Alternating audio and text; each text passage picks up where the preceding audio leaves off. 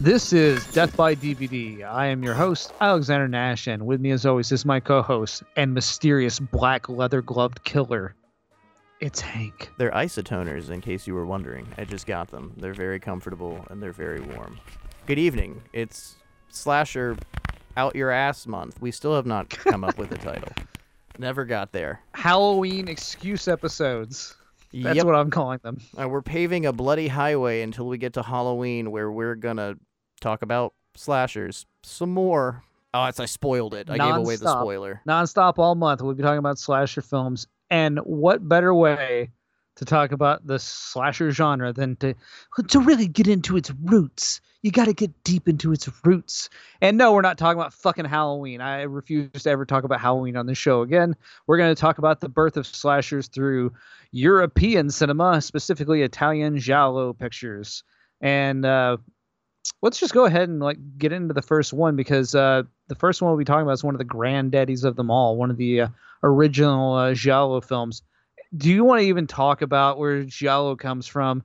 The pulp novels, and it means yellow because the pulp novels were yellow and all that garbage. I mean, I think you just did a lot of justice to it. This is brief, and if you've listened to Death by DVD, especially the Video Nasties episodes, we went back a long time ago and did Mario Bava and Hatchet for the Honeymoon and talked a lot about what giallo is and where it comes from. If you don't want to consider what we're about to talk about, the first giallo film, I think the only other option is The Girl Who Knew Too Much, which is 1 year earlier, also made by Mario Bava. He is the grandfather. I think he is the precursor to it. And funnily enough, despite it all coming from the word yellow and the trade paperbacks that were all about crime and crime novels, most of early giallo and core giallo comes from Agatha Christie novels. So, I mean, it's everything Italian's kind of a bastardization of something else, because what the Italians would do is take something they really liked and then make an Italian version of it. So that's really Italian film history. They rip things off. Yeah. That's what Italians did best in the 70s and 80s, rip shit off, and they were fucking amazing at it. Yeah, it was phenomenal work. Yeah, I mean, look at their history of Mad Max Road Warrior ripoff films. There's so many of those. There's so many sword and sorcerer movies after Conan came out. I mean, lots of ripoff movies. I always get the name wrong, but one of the Man with No Name series films by Sergio Leone was sued by Akira Kurosawa and was delayed for 4 years, and I think 50% of the royalties went to him because they ripped off Yojimbo. Good and the Bad and the Ugly, or Fistful of Dollars. I think it's Fistful of Dollars. Yeah, it's whatever was remade with David Patrick Kelly in the 1990s with Michael Imperioli and Bruce Willis.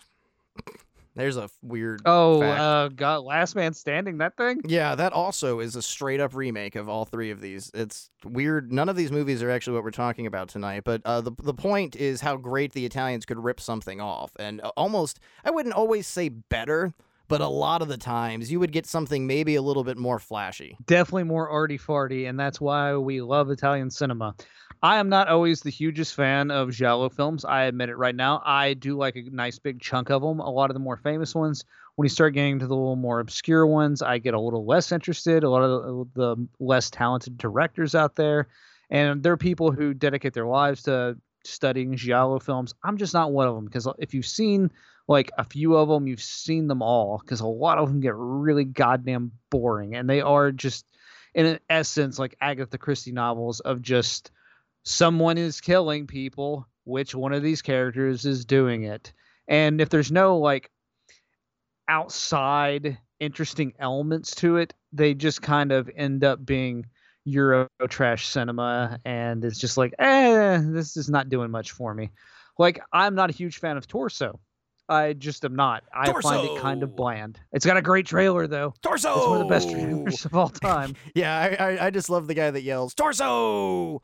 several times. One of the big faults, I think, when it comes to finding a general interest with giallo is how, and we recently were discussing porn in general, just the art of porn, I guess you could say, on a recent episode of Death by DVD. Some are so sexual that you get lost in, the Jess Franco pube close-ups, which is most Giallo have a trademark of a black-gloved killer that's wearing a mask, a black shape. You can't figure out what's going on. That was obviously borrowed, stolen by John Carpenter for the whole idea of the shape and what Michael Myers' presence was in the original Halloween. And then you have Giallo that's just really greasy and horny, and then somebody dies, and you're like, oh shit, I can't believe they died. They were fucking. This was a fuck movie for a while. So you've got that thin line of fuck film and then really artistic, ultra-violent slashers or proto slashers, and that's one of the really like wild things when you start going back even to some of these earlier films. Like we're going into 1964 with what we're going to be discussing tonight, and it's not in your face gore, but there are some really shocking implied kills that for the early 60s, I mean, it's Italian, so censorship was a little bit different, but still at the same time it was like shit. Like one of the claw killings even makes you jump a little, and that's impressive for its era. And that's, I think, one of the things that helped craft the American slasher is just how vibrantly beautiful but yet shocking and almost decadent with violence that Giallo and the early Giallos turned out to be, especially Bava and Argento. And the one we'll be talking about is Mario Bava's Blood and Black Lace. I can't say definitively that this is the first appearance of the black leather gloved killer phenomenon that was in a lot of Italian Giallo films, but it's definitely one of the most early versions of it. This film is so goddamn pretty, it makes me weep. The opening credits alone are just fucking beautiful, and Bava could do it like nobody else. Outside of this, check out his movie Danger Diabolique. It is just an amazing sight to behold. The story itself ain't great, but what he does with the story and how he directs everything is what makes it amazing. And Blood and Black Lace is no exception to this, because as far as a film, like a narrative story goes, I don't really give a fuck about the story of Blood and Black Lace. I just don't, because it's a faceless killer. He's literally wearing a I probably shouldn't gender the killer in this film, but we're going spoilers. Okay, she. They, but yes, I mean, and also several killers somewhat. It's not quite as much as Twitch of the Death Nerve, but I mean, there is some swapping off of who's doing some killing in this film. But overall, what he has done with it is turn it into this beautiful tapestry of lights and colors, and just you used the word earlier of decadent, and that's probably one of the best ways to describe Bava's use of color and visuals in his style of filmmaking. Is it's just so goddamn pretty. It's so artfully done. Argento has always been given props for how he uses color, how he directs murder as art. He stole that all from Bava for the most part, and it shows in this film. I would say that most of the 70s Giallo films and up and through the 80s, when they kind of stopped making them, were pretty much all based around what Bava did and how amazingly he created this tone. The tone is what's so important about it.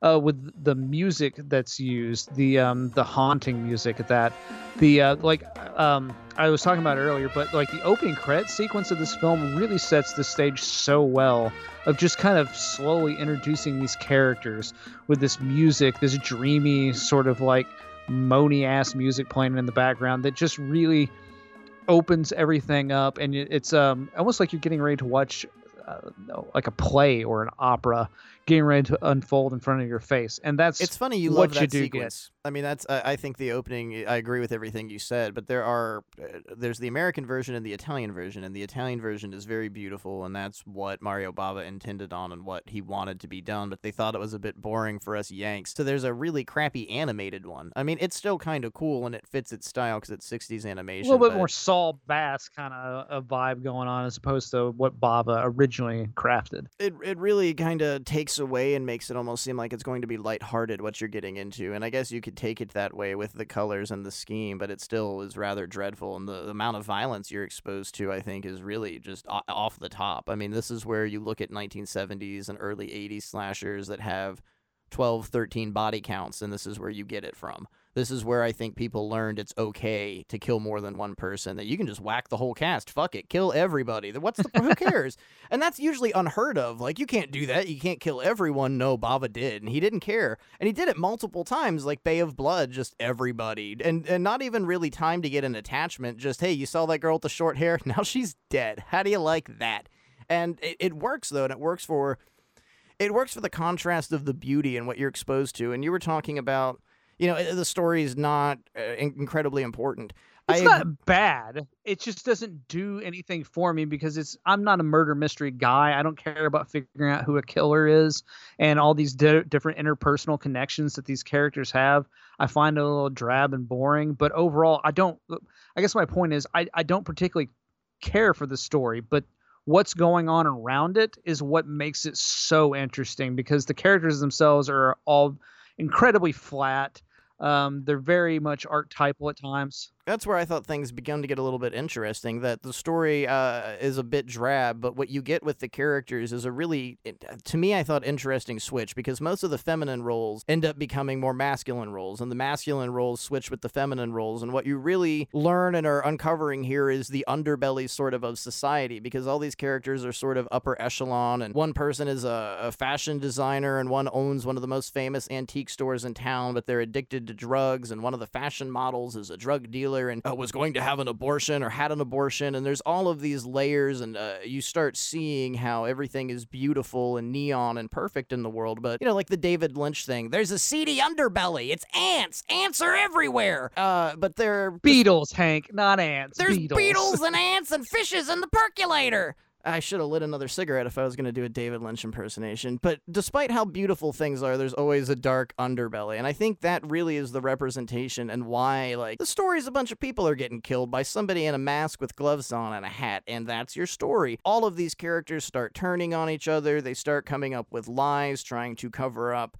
their image that they don't want to be exposed to the public. And I think that's kind of the lesson you learn at the end of the day, is you can run, but you can't hide from the skeletons in your closet, sort of thing, which is really a common theme. Bava always had a lesson, especially, I keep referencing it, but Bay of Blood's pretty much like an early environmental horror giallo. So he touched upon a lot of topics, and I think was a little bit more philosophical and profound than people like to give him credit for. Man, we appreciate this movie on completely different levels, because to me, it's so much more about the photography and even down to the murders, as violent as they can get, and it's more of an implied violence. It's the pain that is going to you assume is happening. It's not so much gore as somebody's face getting put on a furnace plate. It's artfully done. There's not really any blood, but you can envision that in your own head, and you can almost feel the pain that this person is going through. And using the spike glove as a killing device at times is interesting. But every frame of this film you can clip out and just frame it. It's all just little pieces of art. Each one is a painting. Each individual scene is a painting. Each murder is a painting, and striking imagery. Probably the one that gets me the most. Yes, the killer is a very interesting image with the faceless killer dressed in the trench coat and the hat, playing the question apparently. But regardless of that, it's the drowning. I don't know what it is about the way that the drowning is photographed, because all the stills of that are what always sticks in my head from this film is the drowning death in the film. It's maybe because the actress's eyes are open the entire time and just laying in the water the way she is. It's just always the thing that comes to mind. It's just very serene and beautiful almost. It doesn't quite look like you've captured death, and maybe that's one of the terrifying aspects, is that it's a natural capturing of death.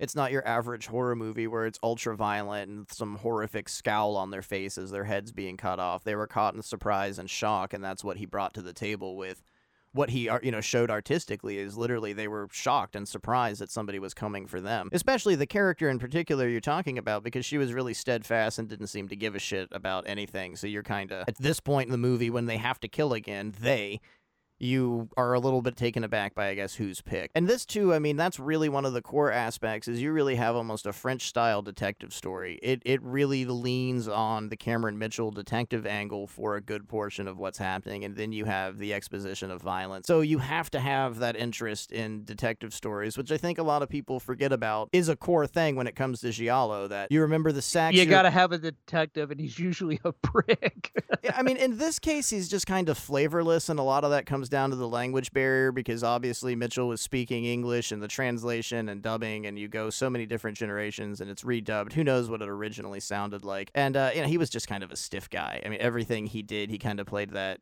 Well, he was also probably shit-faced the entire time, which is a perfect explanation for Cameron Mitchell's career. Yeah, and the entire time, he's kind of like Jan Michael Vincent, except he had both of his legs when he died. Ooh, burn Jan Michael Vincent's corpse. Rest in peace, Jan. As far as, like, Giallo goes, you can't really do much better than this film. There are more, like, visually, not visually interesting, I guess much more wet Giallo films, much gorier when you start getting the Argento stuff. I mean, I think this was really the precursor, and everything that you can appreciate or dare say is better all comes from this. And I mean, there's a lot of nepotism with the Italian names that we talk about on this show, and Mario Bava. Everyone at one point worked with him or worked around him and learned something, and Argento obviously took a lot, not just from his relationship and the foot in the door his father and grandfather allowed him to have, but being able to appreciate and work for a few years. I don't know exactly how long he worked together, but I mean, Bava was shooting in the 30s and 40s and 50s. I mean, his body of work is incredibly prolific. So I assume even being behind the camera with him for a shoot or two, especially moving into the late 40s and 50s, you would gain an immaculate amount of knowledge pretty quickly. And you can see it, I mean, especially like Bird with the Crystal Plumage. I mean, obviously Suspiria is the big one. That's the big Bava influence, with his use of neon and colors and how tight it is, and just how it's a perfectly calibrated engine. But like his earlier work is, I guess, dare I say, more experimental. Like Bird with the Crystal Plumage has the tightness, and it has that storytelling camera flow, I guess, if that makes sense, of what Bava had to offer. I mean, and this is years before things like the Steadicam, and Bava still manages to just capture movement with such fluidity. It's pretty amazing. And like, as far as Argento is concerned with me, we'll be getting into more Argento here shortly, his original, his more experimental ones, as you were saying, like Bird with the Crystal Plumage, Four Flies on Grey Velvet, Cat O' Nine Tails, all those films, they're okay.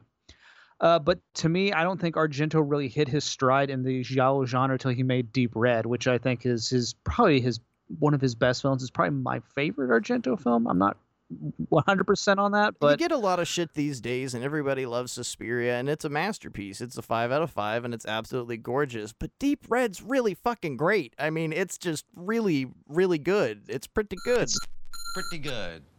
Pretty good. Pretty good. Pretty good. Pretty good. Pretty good. Pretty good.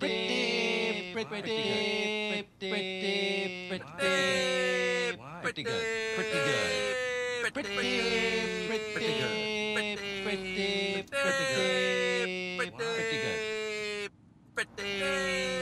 Pretty good. Pretty good. Pretty good. Jazzy, super jazzy. You really can't, like, I don't think in a million years I could come up with like arguments as to why it's not the best Dario Argento movie. I mean, I really think it's up there. I don't know what, I mean, I could hear an argument, but I don't know what you could say that would convince me that this isn't the finest piece. And I mean, I don't think it's the best Giallo movie ever made, but Deep Red's fucking amazing as it is. I would say, like, for as influential as Blood and Black Lace was, it is one of the best Giallo films. I don't find it, like, the story as interesting as a lot of the other ones. I don't find the death as interesting as a lot of the other ones, but just visuals alone and crafting it like a fine crafted piece of art as he did is what makes it so interesting. I mean, this is something that isn't really taught in film school as far as film history goes. There's probably more taught about John Carpenter and guys like that than going back into Bava going, now, ladies and gentlemen, this is what art is. This is how you turn, which is basically a generic fucking crime story, into a living, breathing piece of artwork that will live for eternity. But again, the story ain't very good. I'm just not hype on Blood and Black Lace's script overall, but it doesn't matter. And I think that's the most important thing is none of that fucking matters because you will sit there with your mouth agape the entire time just going, God damn, this is beautiful. It's just, if you notice things like that, if you notice the way films are shot, you will just be aghast of just like, wow, I can't believe people used to make films like that without the assistance of lots of CGI, without the assistance of a lot of like any special effects either. This is just straight up lighting, shadow, knowing how to set a shot, knowing how to control your actors, and knowing exactly what you're trying to get each and every scene. And it's just mastery of filmmaking. I think there's something to be said about making genre films and working in horror itself, too. Touching upon the names you learn in film school, you're exposed to guys like Fellini and Antonioni, who had very, very mild forays into horror, and a lot of the times people considered it trash or a lesser art form, but I don't think most directors are cut out to handle something like Blood and Black Lace or Giallo in general, and I think a lot of the more artistic, well-known directors that you can throw out there, I'll pick on Tarantino because that's always fun, can't make horror films. And it's just, I mean, it could be an argument because some people really love Grindhouse and From Dusk Till Dawn. I think that's a cool vampire film, but I don't put it up there with horror.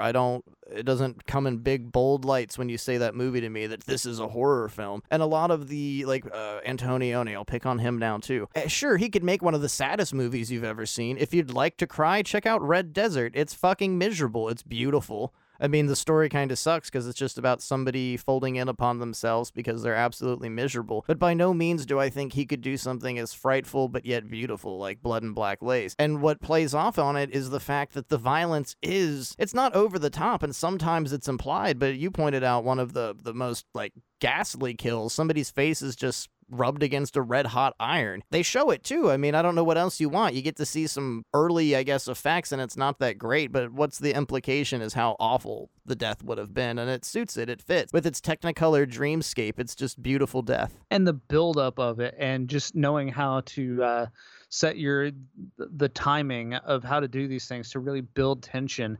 What kind of makes me feel kind of shitty is modern film school, yes, they're going to teach you a lot of things. You're going to watch Citizen Kane. You always have to watch Citizen Kane film history class. But you're also going to probably spend a shit ton of time watching like Tarantino movies, which is just like, really?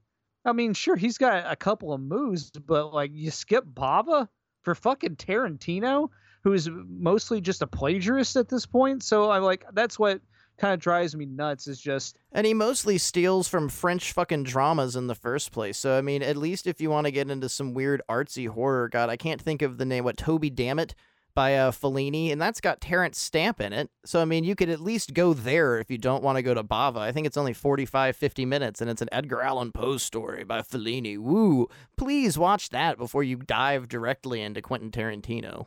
Yeah, and I guess that's just the sad thing to me is just the litany of directors that have like been working throughout history and how important and influential their work has been to so many different filmmakers.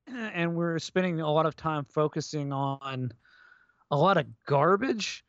Like, I mean, yeah, sure. Let's talk about some Brian De Palma movies, definitely, especially a lot of his earlier work. But Sisters, Brian De Palma in the last like 30 years has been a fucking hack.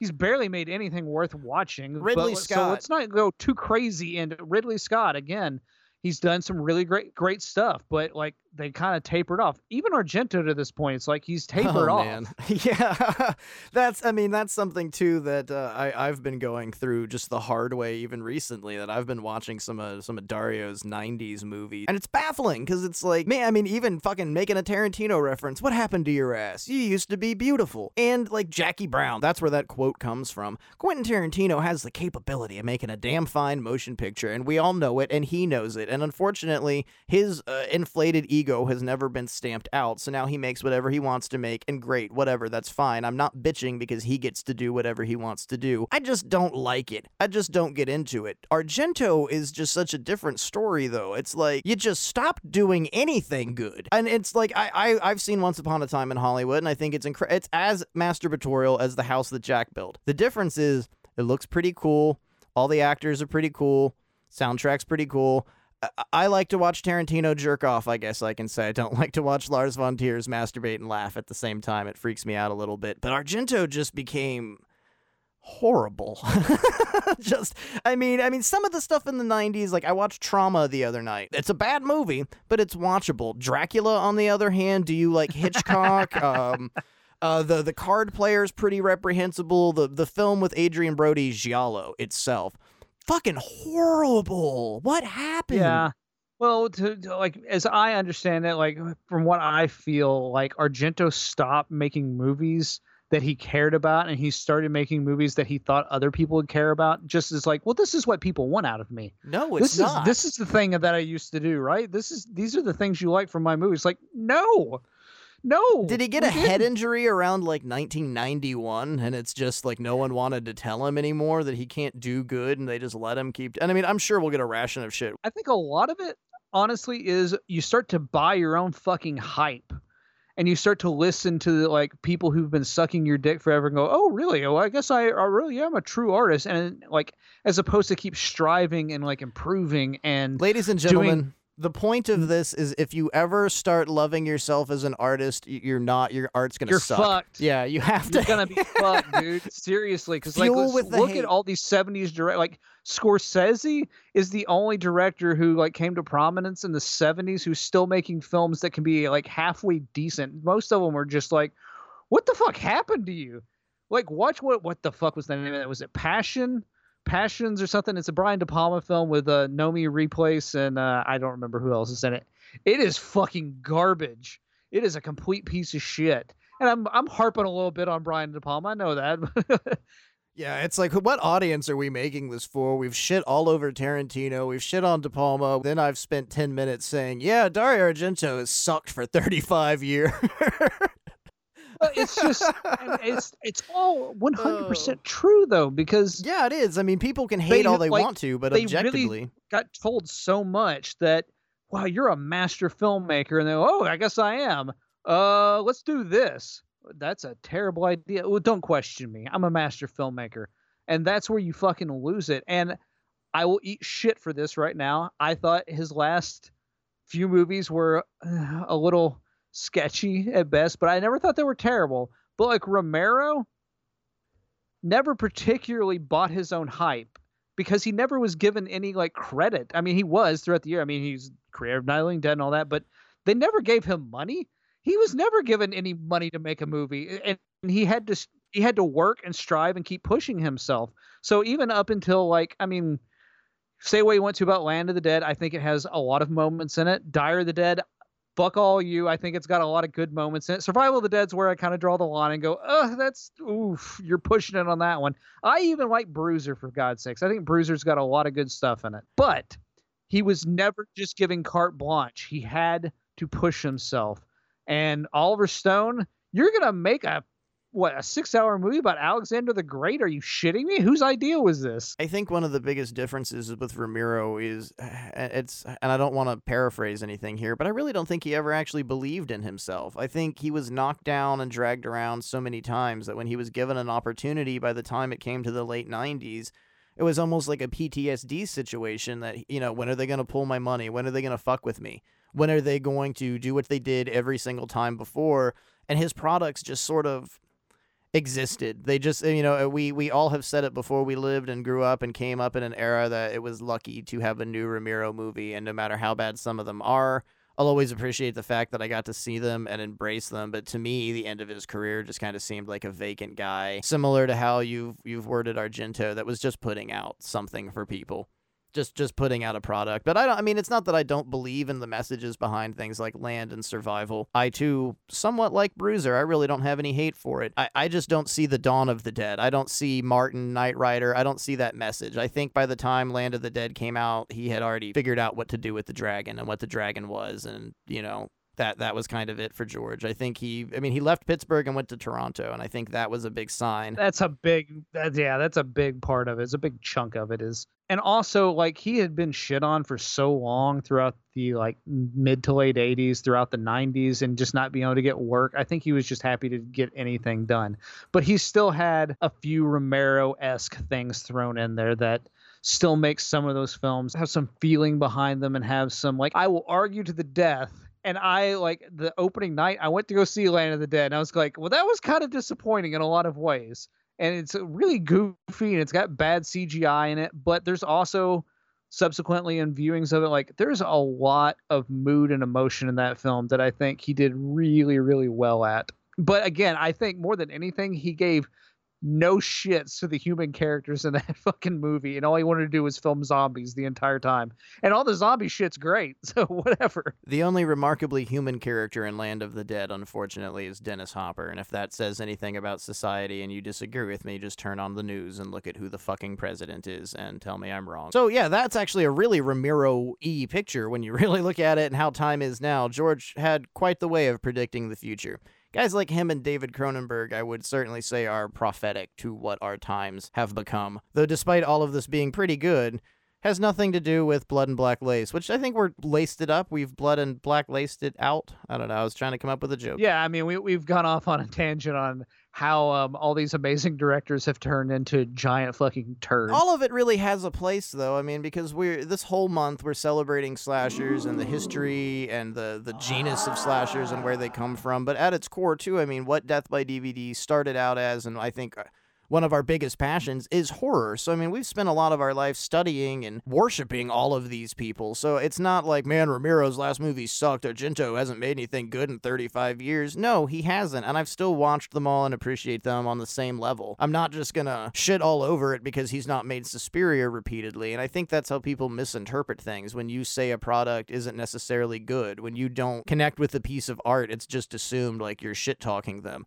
No, we were just shit-talking Tarantino. Okay. Well, speaking of shit talking and Argento's career, let's get into our next film, which I'm not going to set a definitive timeline, but to me, the next film we're talking about, which is Argento's Opera, is honestly one of the last really good giallo films. That's kind of the cutoff point for me. It was like 88, 89, somewhere in there, because the stuff through the 90s was very forced. All of Argento stuff in the 90s was like trauma. It's pretty crappy. I think the last decent movie he made personally is Sleepless, and that was just okay. I hated the Stendhal Syndrome. I've hated most of Argento's stuff since past Opera, but I think Opera is his last one that I can see a lot of try in him and a lot of artistry, especially in the filmings of the murders, because at the end of the day, Opera, the script is pretty fucking weak. The general idea here is, hey, murders at an opera. That's basically it, but there's an understudy who takes over for It's not this, Phantom of the Opera, though. It's funny.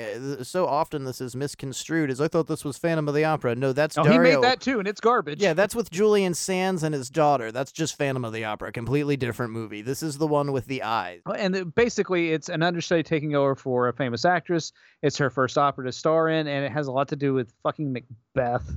And Macbeth being like the most cursed story you can try to perform on stage. Well, I mean, it's a whole, I think a lot of the curse is left out, but it's handled appropriately. I mean, they try and build up, which it's, I guess, a known fact in thespians that you're not supposed to talk about the play. You're not supposed to say the name of the play, and that's what ends up cursing it. So while the production's on, if you mention that you're in Macbeth or say Macbeth, that's what sets all the bad luck off. And they just throw that rule right out the window, because the first 20 minutes, they don't let you forget that it's Macbeth. They continuously keep mentioning it. Before we get super deep, though, one thing I thought was really pleasant with Blood and Black Lace and Dario Argento's Opera is both of these movies really complement each other as a double feature, because both of them have very, very similar settings. I wouldn't say the murders are quite the same, but I think the fashion they're handled in have a really nice contrast. And you go from, with Bava, this beautiful neon Technicolor sort of dream, and Argento shot in an actual opera house. So you have this just a gorgeous setting. It's just phenomenally beautiful. Oh, the sets are amazing in Opera. Yeah, I mean, it's an Italian opera house, so I mean, you are just exposed to, on both of these movies, it's incredibly beautiful. They're wonderful to watch back to back. Basically, the devices he uses to set up the murders in this film is what makes it impressive,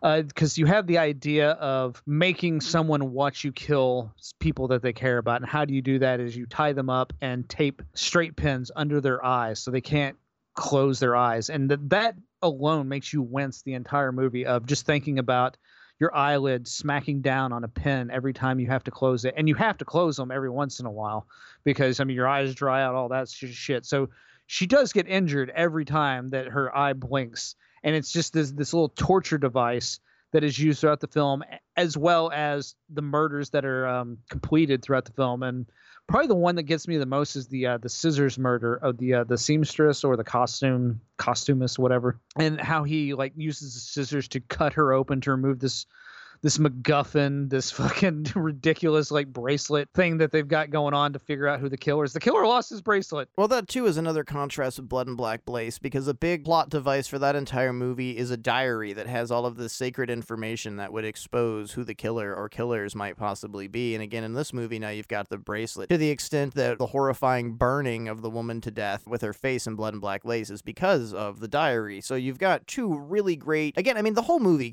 I could domino back and forth the differences between these two, so I implore you, please watch it yourself. But that, I mean, and it's funny, back to back, I really think with Blood and Black Lace that the drowning is one of the most stark but yet beautiful depictions of death, and then when you move into Opera, really the most stunning is when you, that visceral nasty sound when he's sawing her open with the scissors and then he reaches inside, and it's not too much. It's not like the overly wet, gushy Lucio Fulci. Yeah.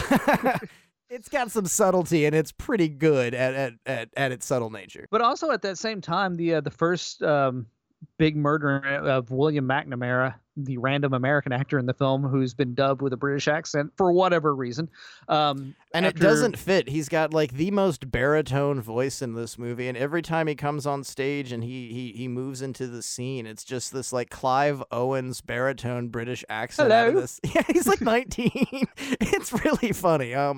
Makes me laugh. He's such a California dude too in real life, like William McNamara. He's just, hey man, that's his kind of his accent, and just Yeah, when he first popped fit. up, I'm like, what is going on with his voice, with this really dainty British accent he has?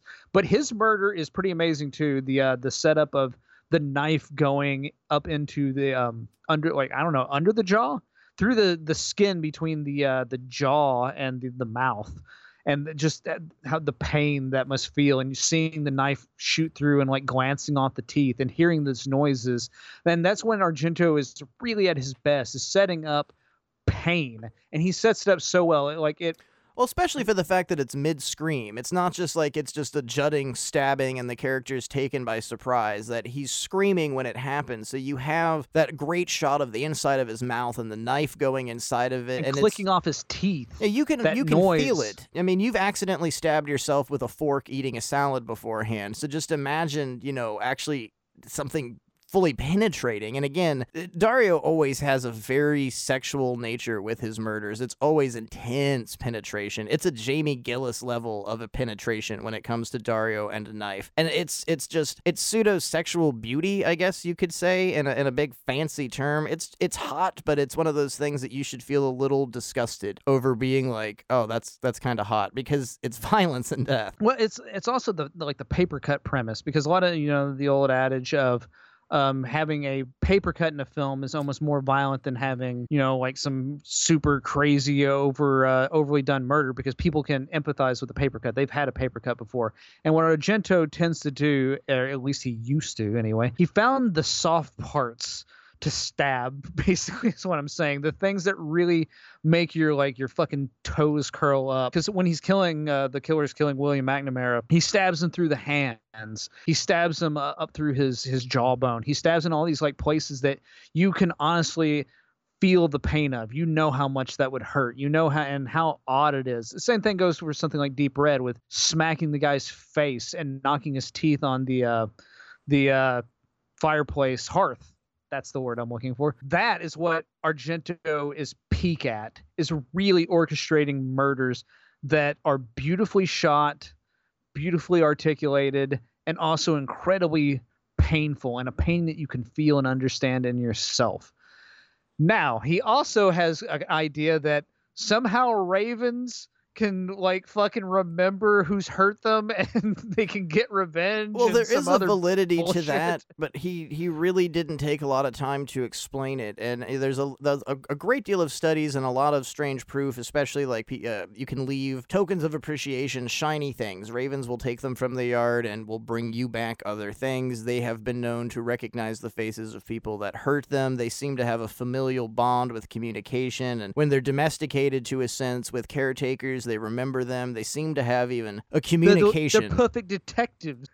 It's just weird. It's just weird to me. Well, I mean, he sets it up, and the problem with it is if you had maybe had a scene with one of the detectives or anybody else, one of the actors, the director of the play, and just had, like, Ian Charleston's character say, you know, ravens can remember the faces of people that harm them. Then when that scene came into action later, you'd be like, hey, you know, ravens can fucking remember the blah, blah, blah, blah, blah. And it would have made some form of sense, but you've just got the masked killer fucks with some ravens, and then to expose him at the end of the film, let's release the ravens. But there's no devices for it, and this is one of the only problems I really have with opera. This and something else. So that aside, you just get the end. This is it's so non-consequential, it doesn't even really fucking matter, because at the very end of the movie, it's like, this is why I've been doing this, by the way, the entire time. Roll credits, and I don't even really seem to care. Like, it was more entertaining with just, like, you know, the killer's mysterious. motives are dumb.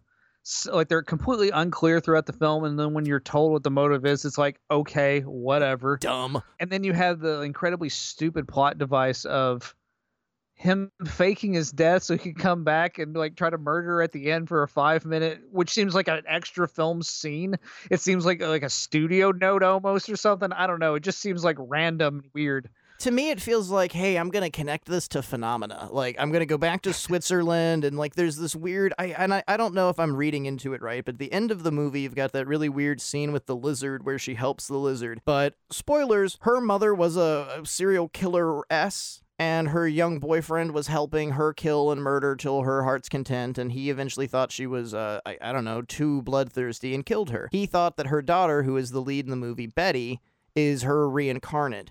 And I didn't know if they were maybe suggesting kind of like at the end of Psycho where Anthony Perkins is sitting and is like, I'm not even going to hit the fly, and they're going to think I'm so awesome, and they're going to let me out one day. So she goes down and lets the lizard go, and it's like, I would never hurt anything. I'm definitely not my mom. I don't know if I read into it too much there, but I thought maybe that was kind of like one of those. I mean, and Argento's a big Hitchcock fan. That's what's implied in that scene, but I just think it's completely unnecessary because we haven't really even set up that's what this character is, like almost destined to be like a serial killer type thing. It's just like, it just seems somewhat out of place because so much of it is her being a victim throughout the film and being incredibly dainty and incredibly vulnerable throughout the entire movie. And now you're questioning, like, should I feel bad for her? Is she going to go hurt people? Yeah, like, what are you trying to imply? I mean, there's a sequence where everything could have been extinguished and handily dealt with toward what I'd say 20 minutes before that. I mean, the burning sequence, I think, is where the ending. Well, you could have released all the information right then and there and let it end, and things would have been fine. And I think it would have been a bit more of a remarkable film. Well, and that seems a nice build up, and it's a good set piece. It's a great set piece, and it's like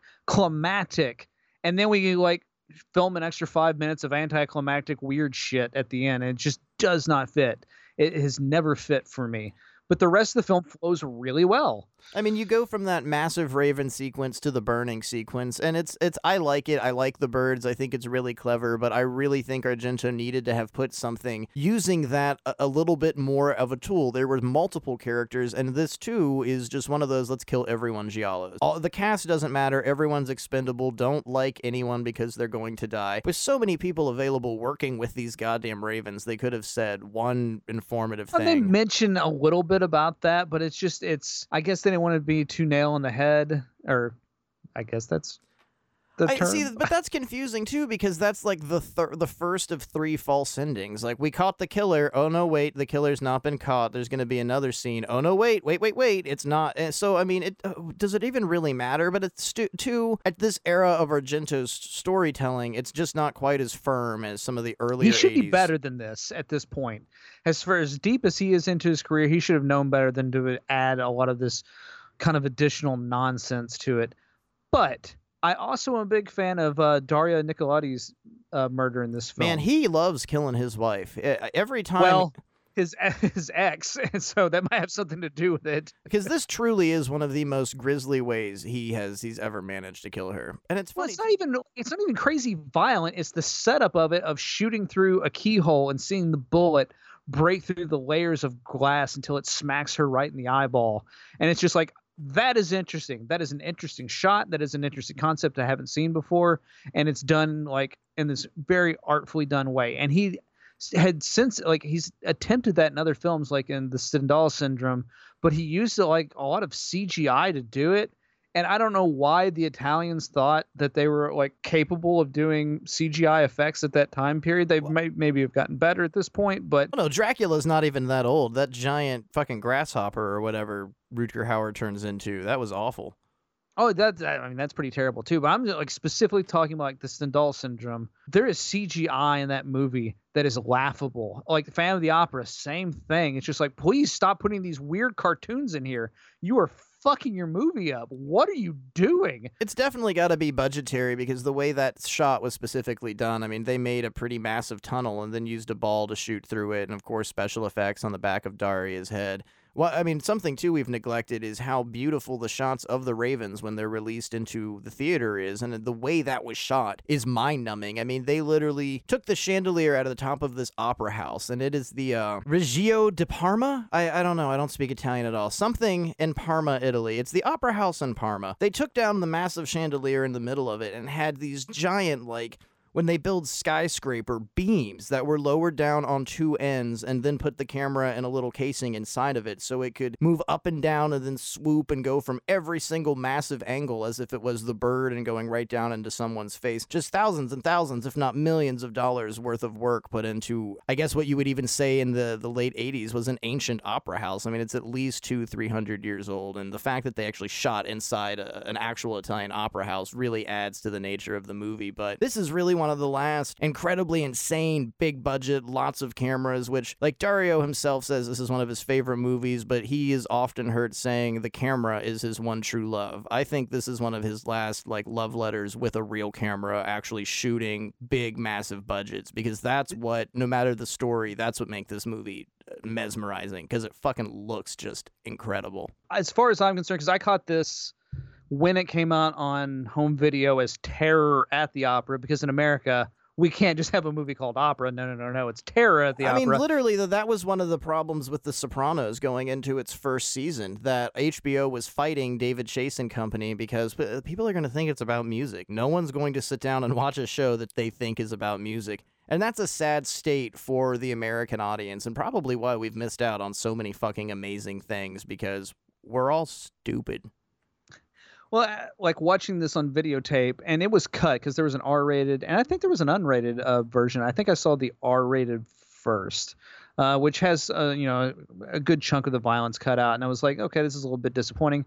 And God, did they add that ending on in America? Stupid. And then I finally see the original intended director's cut Italian version, and then I'm still like, oh, so the ending is still here. Why the fuck is this stupid fucking ending still on here? Was that not a studio note? Jesus, Dario, what the fuck were you thinking? But I guess that's just a setup for where his career was going after this, of like not knowing when to say when, and just keeps going. Like, you just watched Trauma. What the fuck is going on in Trauma? Well, I wanted to bring this up earlier too, but before I forget what I was going to say, I really think the end of this movie came down to the fact that he had some extra money budgetarily and really enjoyed where they shot in Switzerland, like 2 scenes for Phenomena. And I've heard him say it. I just really liked shooting Phenomena. And I don't know. I think he had extra money and wanted to spend every goddamn cent. And they unfortunately kill a character that you were kind of rooting for the entire time. And then it all goes black. And it's just a very confusing statement. But Trauma, really, what separates it from some of the magic of Dario Argento is there's no sex with your violence. There's no deep penetrative kills. There's not much art. There's not much setup in the murders. And like, I remember reading in Fangoria magazine that Dario had come up with this amazing new like concept and this device that he's going to use to decapitate people in his next film. It's like what you carve turkey with at Thanksgiving, and Tom Savini did the fucking effects. It's a fishing line that's hooked up to like a weird fucking box that like sucks the fishing line in. I don't know what the fuck it is. It just like it's a wire that garrots people. Who gives a shit? What are you talking about? Some crazy new device.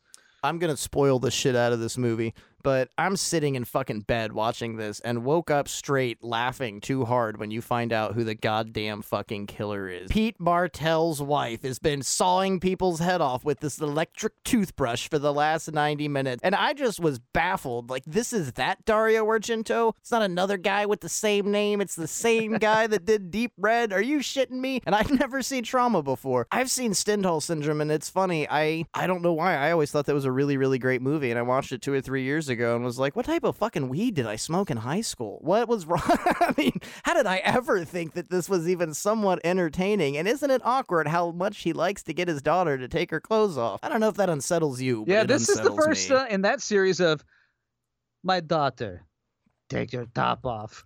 What the fuck are you doing, Dario?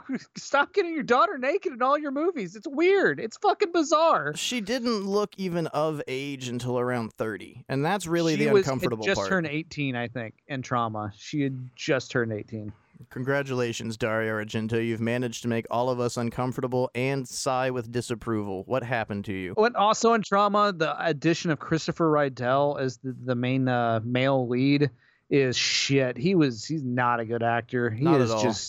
He's very like weak throughout the entire film. I would prefer they would cut him out totally and just had Aja doing her thing and like trying to find the killer herself, as opposed to this weird, runaway broken girl thing that they got going on in the movie. I just wasn't a fan because I remember buying a bootleg of this. It was a work print because it hadn't officially come out anywhere. It was a work print that they had done a temp score on to shop around, whatever. And they usually use copyright music for temp scores. I'm pretty sure there was pieces of score from Aliens, Beetlejuice. Can't remember what else, but it's really fucking off-putting. Incredibly off-putting. And that was like my exposure to Trauma. Of just like, what the fuck is this movie?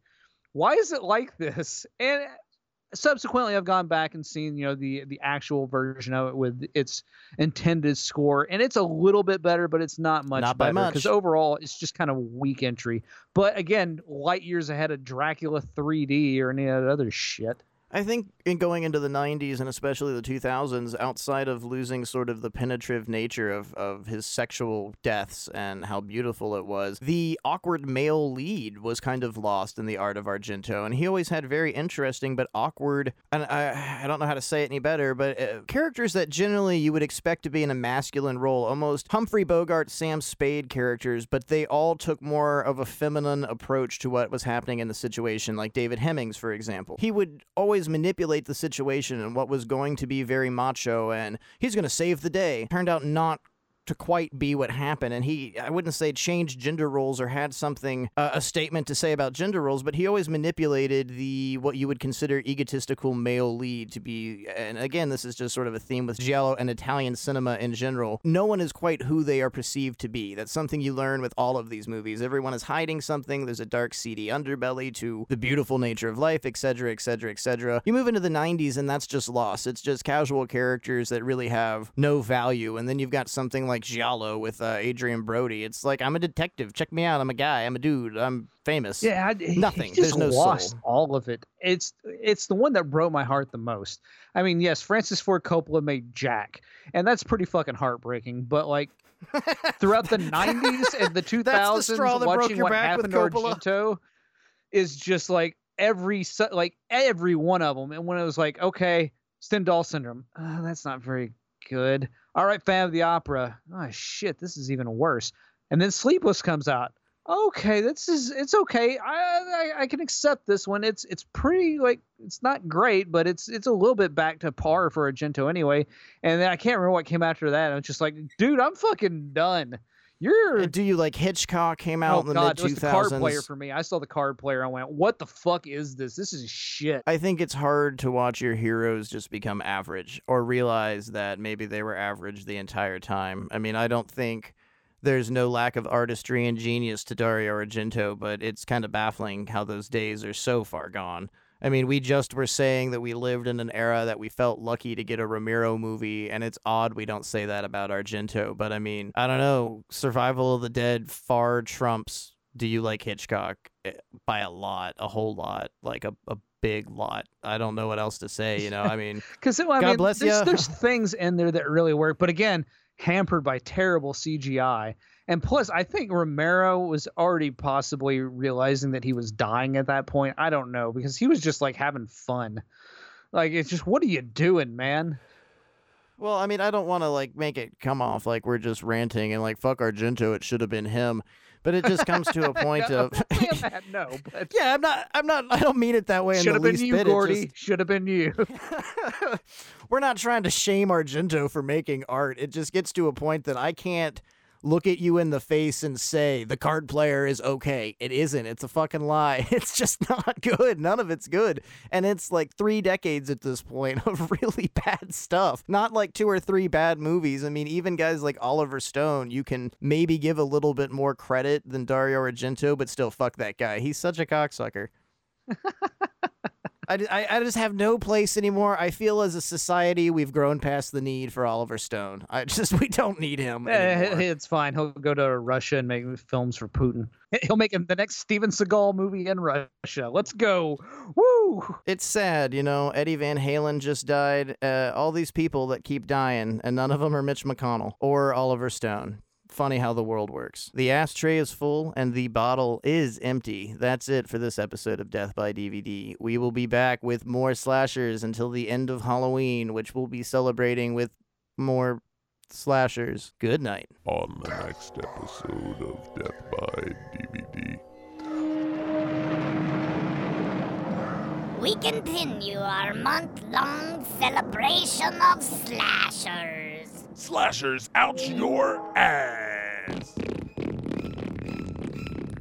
Where we will dump a slew of slashers you may or may not have heard of before. 2 slasher films every episode until the week of Halloween. On the next episode, a Canadian slasher that stays on track. The Crazy Camp Classic. Can you figure it out? Find out next week on Death by DVD. I'm Linnea, and I like Death by DVD. It's a statement.